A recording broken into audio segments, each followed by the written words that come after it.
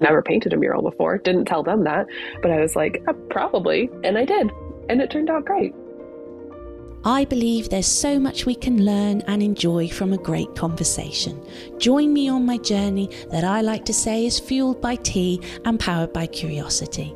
My journey so far has included talking with a British-inspired homewares designer to a head pastry chef learning about the story behind his world-famous afternoon tea, as well as a couple who have brought their shared passion to life at the Laundry Garden.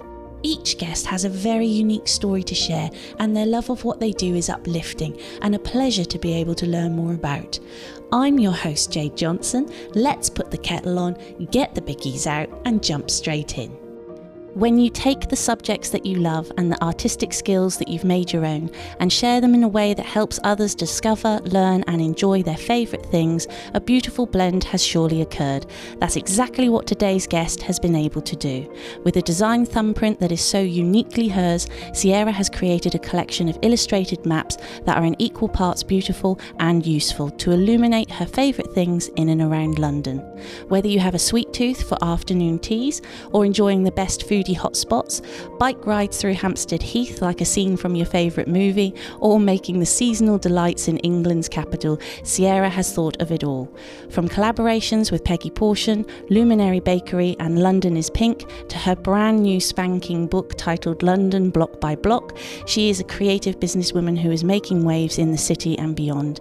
It's a dream to be able to chat with her today. It's of course Sierra Block, founder of London Block by Block. Hello and welcome, Sierra. Hi, thanks so much for having me. Oh, it's wonderful to have you, lovely lady. I can't wait to get stuck into this conversation and to see where we end up. So I'm going to jump straight in because I've painted a little bit of a picture there, but it doesn't really even touch on it because there's so many things that you've done within this little start point that was a maternity project I've read, and you can fill me in a bit more on that. But let's jump right back to where did your love of maps come from? I enjoy traveling, enjoy maps. I'm a huge planner. So when we go on a trip, I love planning out and researching what to do, what to see.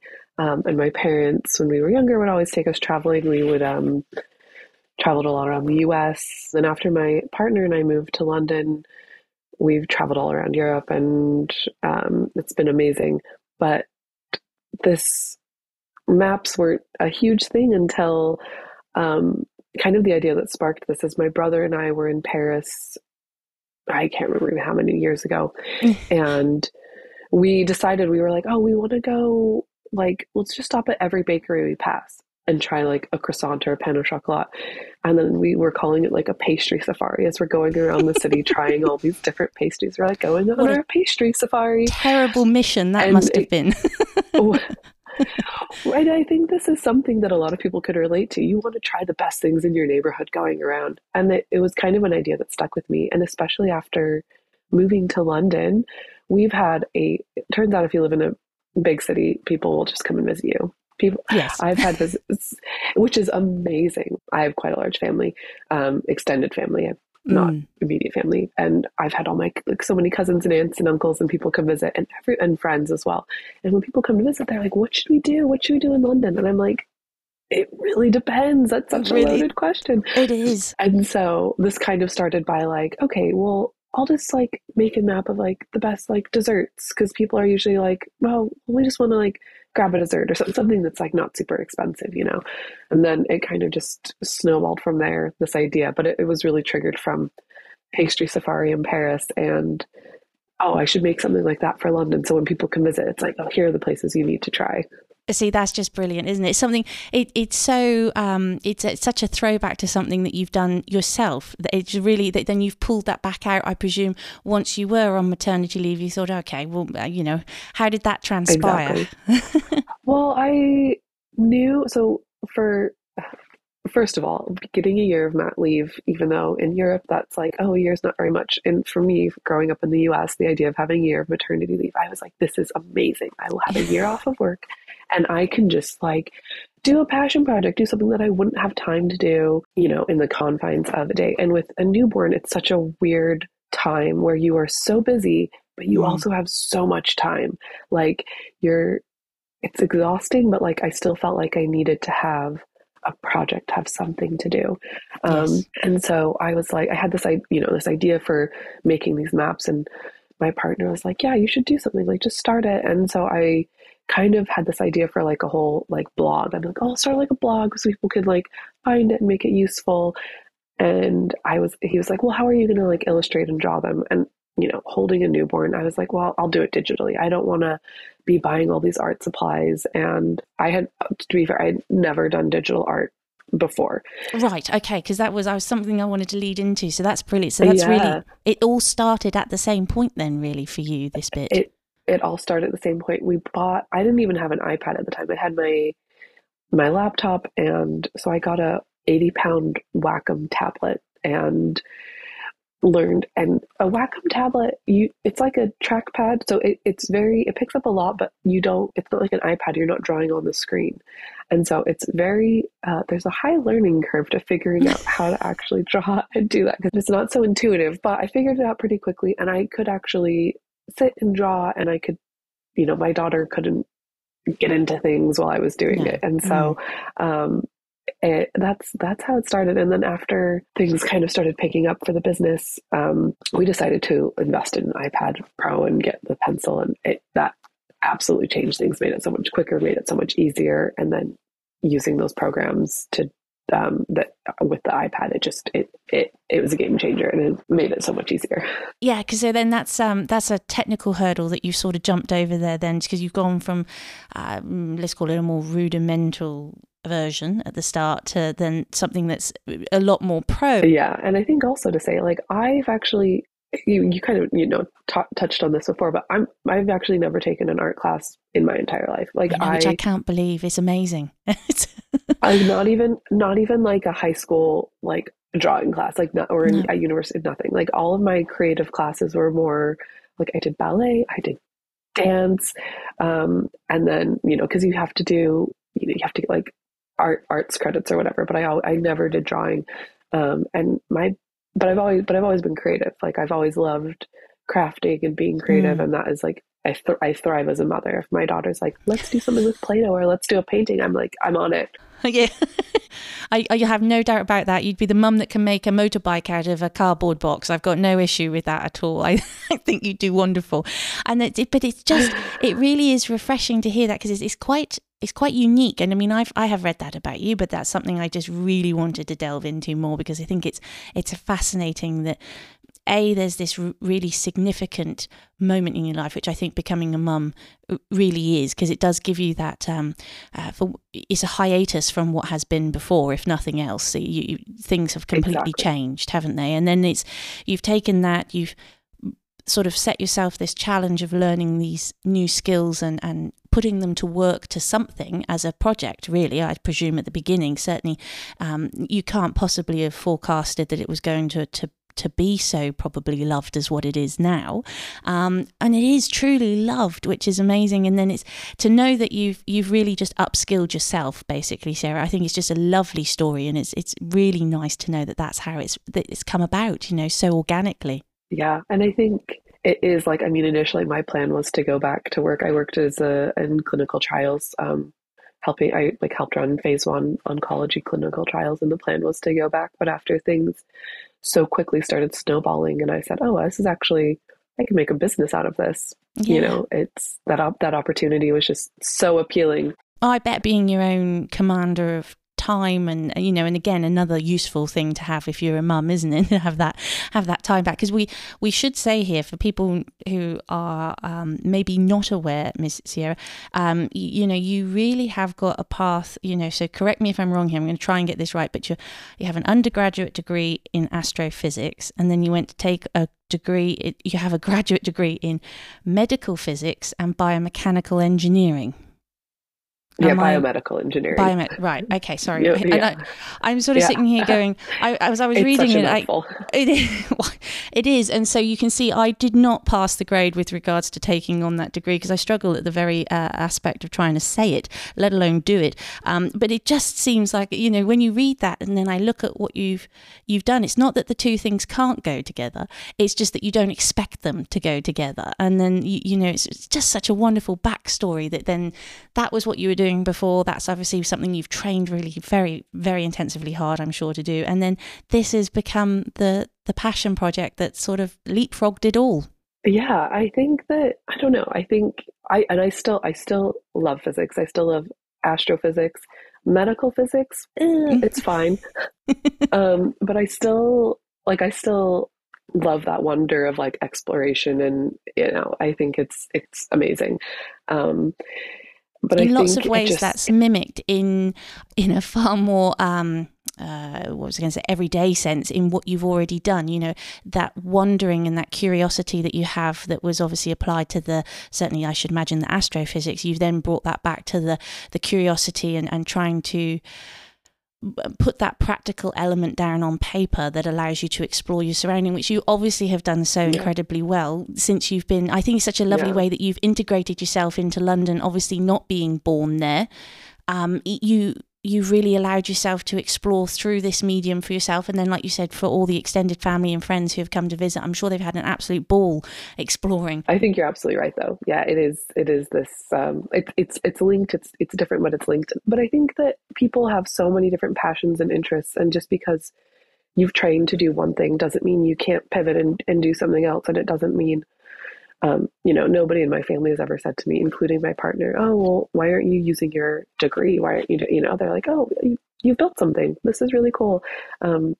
And so I've had nothing but support as well. Total support. And it's so true. I couldn't agree with you more about what you just said there about, you can have, there are so many layers to humans. I think that's why I enjoy this so much, getting to speak to other people and share their story, because really all it's doing is illuminating that very fact that actually there are, I always reference Shrek, but there are so many layers to the onion of the individual person. Anybody who's watched Shrek more than once will know what I'm talking about.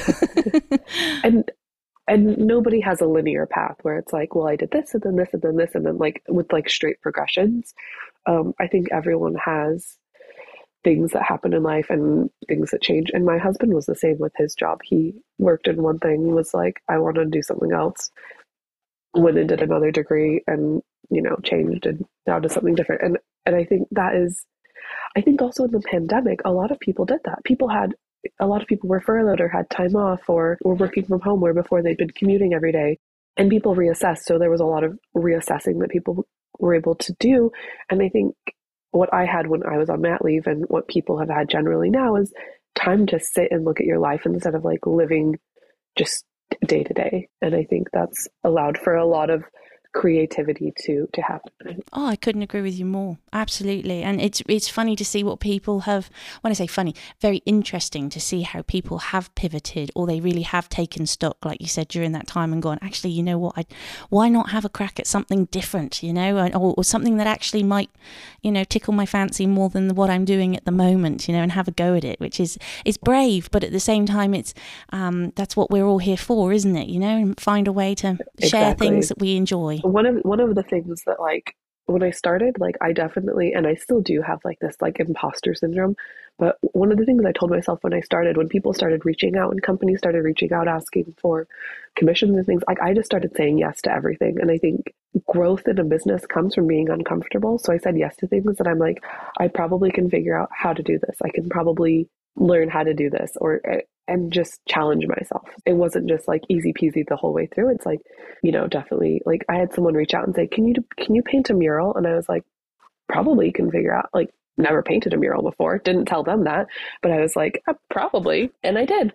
And it turned out great. There you go. And it's what I love about that is the can-do attitude. Say yes, figure it out later, because that's the only way that things move forward. And you can actually take steps into coming into something new for yourself. I mean, if we keep saying no, I've never done that before, well, we'd all end up doing nothing new. Firstly, is there a favourite map that you've done? Is there something that you can say, okay, and in which case, why? Because you've done so many, and I guess it's like picking your children, how, to pick a favourite map. But I know. Well, I only have one child, so I do have a favourite child. That's easy for right now. I would say, okay, so for when I started, I just made maps that like I kind of wanted to create, and then I felt like, oh, so all the maps are maps I've wanted to create.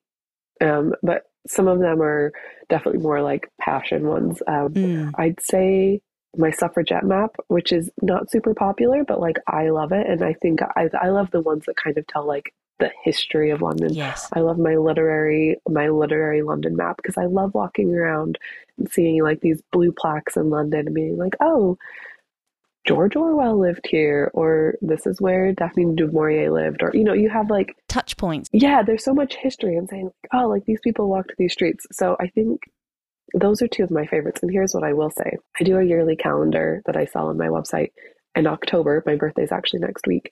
Oh, I always put my favorite map of the year in October. So well, there we go. We need to go back historically and look at what's been occurring in October to know what your true favorites are. I just switched over my calendar and it's London in autumn is this month. This I guess last year's favorite calendar because it's like you have to, they've done the year before, but next year October, because I just did my calendar, it's Scientific London. So love that. There's so much science we got history it. Yes, we got it. Yes, yeah, absolutely. That's got to be right up your alley as well. And I love that because that's a little cheeky insider tip from the person, because everybody's got to have their own little bit that they've snuck in somewhere. And I think that's brilliant that's yours. That your birthday your birthday month is sort of the top of the Everest, really. So is it possible, Miss Sierra, to illuminate for me some of the thought process about what you think should be included in each map that you create, given the different topics that you touch on, maybe some of the inclusions that are always important to you, and just how you sort of pull that together, really? I think people, they want to feel like their friend recommended something to them, like that. You want to go to the place that the person is recommended. And so I do take stock and do try to recommend things that are good and that people will always have a good experience. 100%. It's really what it is I think it's the best possible jumping off point or starting point for saying, okay, first of all, we as humans tend to only when we go on holiday sometimes or when we're traveling do we actually sit back and go, well, what do I actually enjoy and what am I hoping to find in here? Particularly something like London, I think lots of people have, it's an incredibly well-known city in the sense that it's always current and it's always popping up for either in a movie or pop culture. It runs the show. People have got these maybe preconceived ideas of what they would love to do in London, and I think it's giving them the opportunity to go, actually, you know what, if you're a real foodie, maybe it's not Buckingham Palace that you want to go to first. Maybe you want to go have a day of great food hotspots. Like I think it's really beautiful that you give people the opportunity to sit back and say, what's going to make me feel like I've got the most out of my time here? Definitely. Everyone has different travel styles, and to say, okay, well, if you come to London, you need to go to Buckingham Palace, you need to go to the Tower of London, you need to go to all of these museums. It's like, not everyone likes going to museums. I mean, I love going to a museum, but I can appreciate that not everyone likes doing that. Or like I love going to churches. Not everyone likes doing that. And I think that is, I think people should take stock and don't feel like you have to do certain things when you're visiting a city. And I think that you hit the nail on the head. It allows people to travel in a way that works for them. And it just reminds me, I have a follower who I'm like Instagram friends with now, and she's a teacher, and this was years ago. I had done this London bookstores map, and she loves London. She came to London and she's like, I just went to all the bookstores, and she's like, best trip I've had. And she's like, the thing I loved about it is she's like, I got to go to all these different areas that I would not have gone to. Yeah. They're these like neighborhoods. And she's like, I felt like I got to really see London. Yes. Because that's how, and I was like, what a brilliant idea. I want to go on vacation sometime and just go to bookstores, Yes. Yeah, really, absolutely. And you just make it feel like you've actually submerged yourself in it and experienced really what's on offer.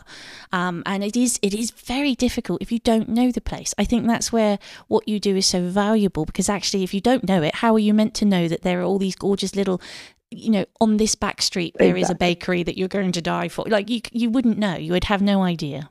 That brings me. I have to launch into this concept now. You have just yourself launched your brand spanking new book, as I say, because I think it's fresh off the press, as they say. We're a few weeks in. So first of all, congratulations. 2 weeks ago, maybe? Yes, so new. It's amazing, and like I said, I cannot wait for my copy to get here. So that really is that's an amalgamation, so to speak, of a lot of creative thoughts that you've managed to break down. And I'm sure lots of people have asked you lots of questions about the book. And I know that it's certainly, if people are curious, you've done a wonderful thing on Instagram where you've shared a little insight, which I think is gorgeous, on the stories into the process that you went through, the back and forth with your agent, the putting together something in which to show, possible publication. And I just think you've mastered that, of being able to share that little bit of insight. But something I was really curious about when I had a look at just on your website of just what was inside were the chapters, and then how you've curated it from that point. Because I cannot imagine that's a very easy task, Miss Sierra, to sit there and say, right, first of all, what are the chapters and how do I put what I've already done and what I want to do into this format? So if you could just share some of that would be amazing. I would be happy to share some insights. So I first and foremost, I have a really, really great literary agent. She slid into my DMs just before the pandemic, and she was like, hey, I live in London, but like, I love your maps. She's like, grew up here, but like, there's things for me to explore and do, and I'm just so excited about this. She's like, I think this could be a great book. Can I be your agent? And I was like, well, okay, book sounds, this is me saying yes to everything, right? Yes. And she really, really, really helped pose questions, and she has so much experience in the literary world, and so she really helped talk through. We had lots of meetings talking through together. How do I envision this? And she really helped me shape and mold how something, and the book as it is very, very similar to how we pitched it initially. So this was from the very beginning. We looked at all the maps and realized, okay, they kind of fall into 4 buckets. There's food, there's local areas, there's interests, and interests are like what people's different interests are. It's like the colorful houses or the suffragettes or the museums or Royal London. It's kind of our own personal interests, and then seasonal. And so we kind of put them into those 4 buckets. And then from there, I just put all of the maps I had done into those 4 different things. And then it was really decided then by the publisher how long the book was going to be, how many pages, and then that prescribed how many maps. So there's 40 maps in the book, about 10 per section. Some have a little bit more, some have a little bit less. Yes, yeah. But that was, and that's kind of the analytical side of things, just like looking at how can we organize this even more so that people can use it. And I think I actually really love how it's organized, because it's so user-friendly to be like, okay, food, what food do I want? Or, area, what area do I want to explore? Or, okay, this is the season, so looking through there, or these are the things I'm interested in. So it really makes sense. And the great thing is I'm actually writing a second book. Ooh. And fingers crossed I can write more. So it's a great formula that we've already like set up for it. And it's something that can be replicated for different cities very easily, because it's like, okay, well, there'll be 10 food things and 10. And I think also it's not overwhelming. Like I read so many, I love travel books. I buy them all the time. Like even for London, if I see one I don't have, I'm like, oh, another London travel. Like I will just buy it. And I think like maybe there's something, and I usually learn something like, oh, I didn't know that, or that's, so interesting. And so I think, it's a lot of information, but it's also bite-sized, so it's not overwhelming, but it's also, they're not essays on why you need to visit this cafe or go to this afternoon tea. It's like, read what I've written and then pick what works best for you. I've got it coming to me because it looks like fun as well as informative, and I think that's an incredible balance to grab. With you saying like having, obviously not living in the UK anymore, but like a lot of people who've bought my book have never been to London or lived here for a while and then have moved back to the US, and maybe don't have plans to return. But it's just like, when you visit London, it like, I don't know, I feel like you can't come to London and not just love parts of it. It really is just such a wonderful city. You could argue as well. There's a nostalgia to it as well. Nostalgia, I should say. Definitely. Yeah, that's a great way to describe it. I just think that that's what, people like, if you're someone like me, I really like, I call them tea table books because I don't drink coffee. But if you have a coffee table book, something that you leave out that you go, right, when I get those 30 seconds to myself, I'm going to pick it up and have a flick through, or I'm going to have it with You could do both. You could read it from one end of the book to the other, or you could pick it up and open it up to whichever page it opens on, and it would flood back all these things for you if it's from a point of nostalgia. Even, I think you can have nostalgia for London or anywhere that you feel particularly connected to. It might just be because someone's favourite author was originally from London. There's no rationale as to why people have got to love it, but I agree with you. Plenty of people do love London. There's no arguments about that. And so then you've talked about which is so exciting. I mean, I can't wait. I shall be like everyone else. I should just be watching with keen eyes to see what this second book and second project is. But when doing this book, Sierra, did it open up any new areas of creativity or any new aspects that you thought to yourself, actually, I really love that, or that's something I've really enjoyed that I didn't even know was going to be coming my way because of this? Okay, so when you sent over the questions before, I kind of laughed when I read that, because I found it actually very, very, very stressful to write the book, because you can't just yes, we got a deal. Yes, I got an advance on the book, but publishing, books aren't necessarily money makers. So I was still running my business, still doing my shop, still doing commissions, still doing all of these things to keep the business going, making money. Yeah, keep the business going. And so I was slotting in doing this book on top of all of that.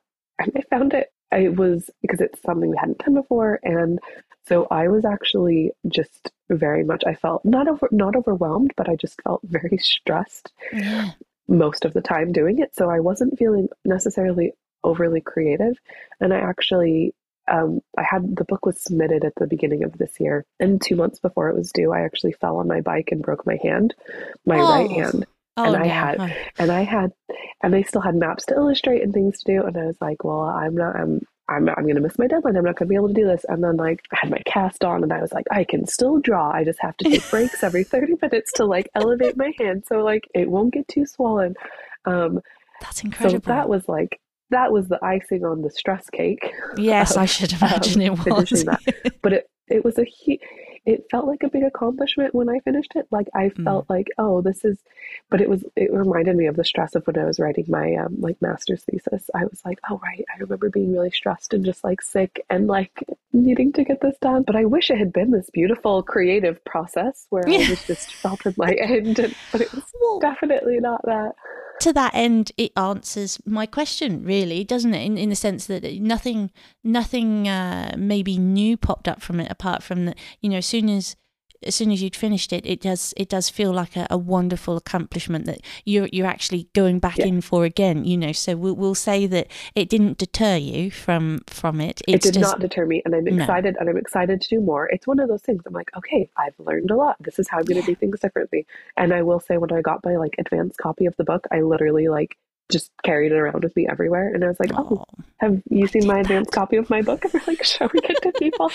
But that's pride. And I think to myself, if you can't be proud of something that you've poured yourself into on top of the other things that you're already pouring yourself into. And I think that's like you said, and I'm really pleased that you mentioned that, because it's not like you're sat there, on somewhere beautiful, just saying to yourself, right, I've got all day to create, one little piece of this one little map that I'm doing. And, tea's going to be coming, or coffee's going to be coming my way every 30 minutes. It's not how it's happened. Obviously, you're running a business, you're a mum, you're a wife, you've got things going on that are outside of what you're doing.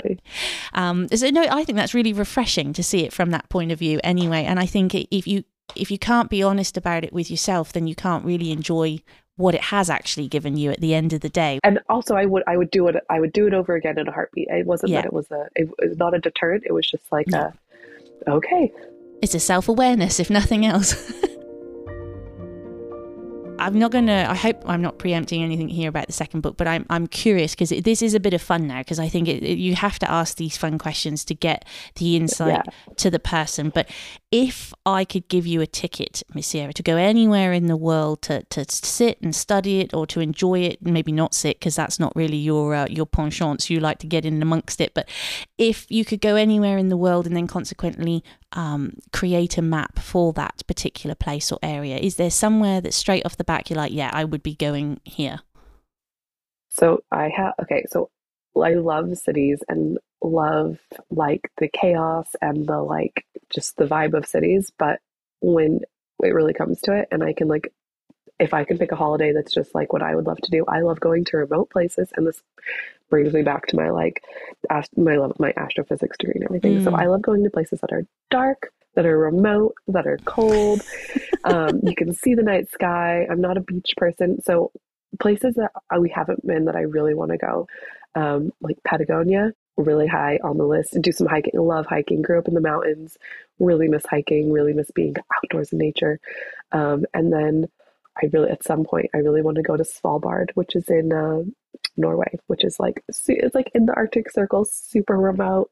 And I think, but these are places that aren't like necessarily easy to get to, aren't cheap from London. You kind of have to really plan them out. No, absolutely. But yeah, I love like just being in remote places. I live in a city. When I go on vacation, I want to not be in a city. I love that it ties back into the night sky for you as well. And I did want to touch on it with you with one specific map, because it's actually, I guess in some ways, it's the first point of contact that I had with you. It's sort of the thing that connected the dots. So I always like to touch on how I ended up at people. But you did an afternoon teas in London map, which I'm complete fan of. I think it's just unbelievably stunning.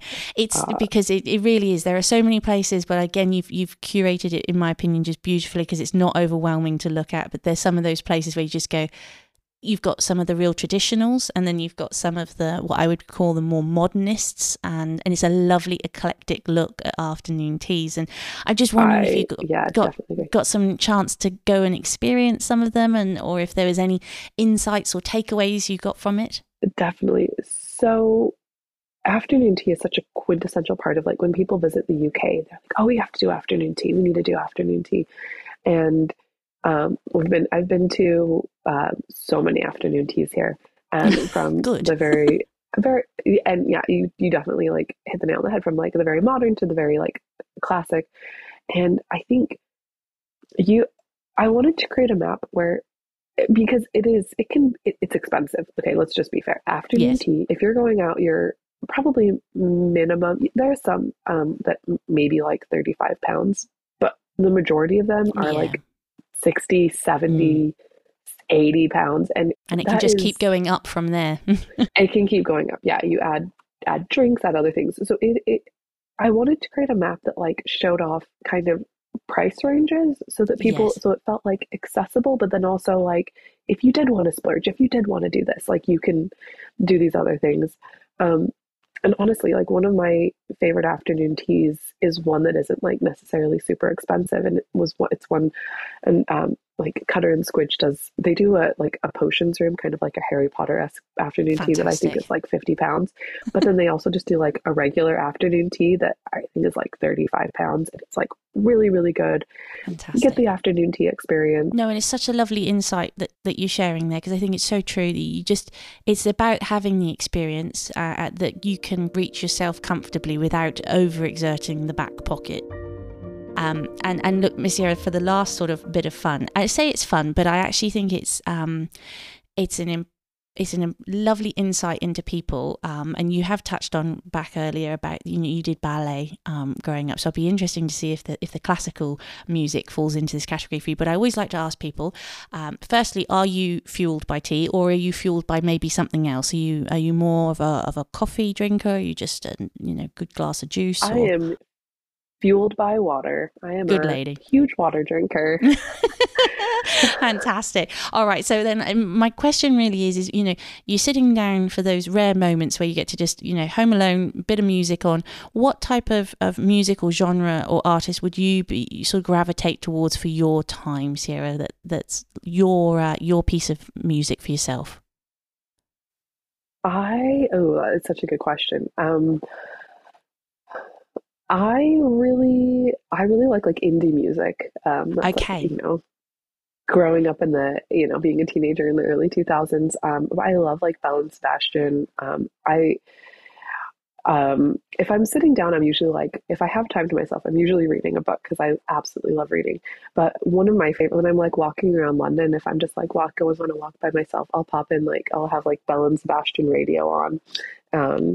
And I love it. It just makes It's I fantastic. like very relaxed, I'm not, it's not overly dancey, No. but I will also say we really like listening to, as a family, we like listening to a lot of pop music and a lot of musicals. My daughter is Right. currently obsessed with Six, which is a Ah, yes. musical about the six wives of Henry VIII. We did a road trip this summer and we listened to that album on repeat. I know every single song by heart now. By heart, well, you're Um, ready to go. That's why I like the question of music, and obviously now knowing that you have had dance in your background, particularly ballet, I align with you very much there on that one. It's funny because you become something of, do you default to that classical music, or are there things that you actually say to yourself, no, I prefer to go completely off stream, like you were saying, things that are maybe they're throwbacks, really, aren't they, to almost our teenage years yeah. in some ways? I do. I actually do. So if I'm working on something, I will listen to classical music because I can't be someone that has noise on. I can have music, but I can't have talking. No, with you. If I have to think. So I often will have classical music on, and love classical music. And actually, we were talking with my daughter about classical music the other day, and she's like, "What's classical music?" And so we played some, and she, after 5 seconds, she's like, "I don't like this." And I was like, "Wait, you have to listen. We have to think. How does this making us feel?" I was like, Mm. "Classical music was written in this time where people, and this is again going back to explaining and Yes. wanting her to experience things." And so I was like, "How does this make you feel? What do you think could be happening when we're listening to this song?" And she's like, listening for a second. I was like, "Maybe someone's going for a walk." And she's like, "Yeah," and they're Oh, walking through a forest, and she comes up with this whole story. And then the music gets a bit scary, and she's like, "Oh, and now they're hiding because there's something chasing them." And so fun to sit and think, how does this make us feel? What are we thinking as we're listening to this music? it's just building those little emotions, isn't it, as well? And like you said, Exactly. 100% the imagination is so huge. But I think classical music can do that a lot easier than other music. Oh, I just want to be relaxed while I'm doing this. You can just play some relaxing classical music. Or oh, I want to feel seasonal. You could listen to something like some Tchaikovsky Nutcracker or something. And I might do that if I'm illustrating some Christmas maps, but don't want Christmas. to I was listen to going to say, Christmas music or as soon something. as you said Nutcracker, I was like, well, you've let loose your ballet for sure, because that's a 101 for Christmas time, isn't it? Did you do much ballet, out of curiosity, Sierra? Did you do it for a while, or? I did it until I was a teenager, and then Fantastic. I hurt my foot. I think that's what happens with a lot of people. So Yeah. I did it as a teenager, and then I hurt my foot and stopped for a bit. And then I did it at university just for fun, Mm. not just classes for Yes. just for fun, not for To take your mind off of the incredibly serious studies that you were doing. Yeah. yeah. As an outlet. I think I needed art. I think I needed art credit. I think I had to have some art credit, and I was like, I will Oh, do ballet because all you had to do was just go to the class. You didn't have. There was no extra work, so it was so I'm like, funny, it's because a it just brings workout. back, yeah, It can be, no, yeah. I did it mine too, and I did it for exactly the same reason. But yeah, I've got to Oh, be honest. really? It Yeah. was, yeah, it was a complete. I had done ballet from 2.5. I became a classical ballet teacher for RAD and for London, and what I mean is I Oh, was at wow. university for something completely different, and then obviously you get the credits. In my opinion, it was easier to get the credits than it was maybe taking on something else, because I loved it so much. It's not because I was in the back Exactly. cheating. It felt like a very easy way to top those old credit points up, an enjoyable, easier Exactly. way. I mean, and I love doing it. I actually made a really good friend from doing that class too. But it was, yeah, highly enjoyable. Maybe when your little one gets older, you might be able, that'd be another little map that you could do with her is some of the ballet in and around London, because particularly some of the shows might be something that she really enjoys Yeah, come later I'm on. actually so you have to be 5 to go to the Nutcracker, and she turns Mm, 5 next month. Which, like, how do I have a 5-year-old? I don't know, an almost 5-year-old. But it's I unbelievable. booked tickets for her and I to go see the Nutcracker. So I'm going to take her Oh, because she's done ballet also since, well, she had a bit of a break during the pandemic, but she started doing, we did Mommy and Me ballet when she was oh, little, and she fabulous. still does ballet.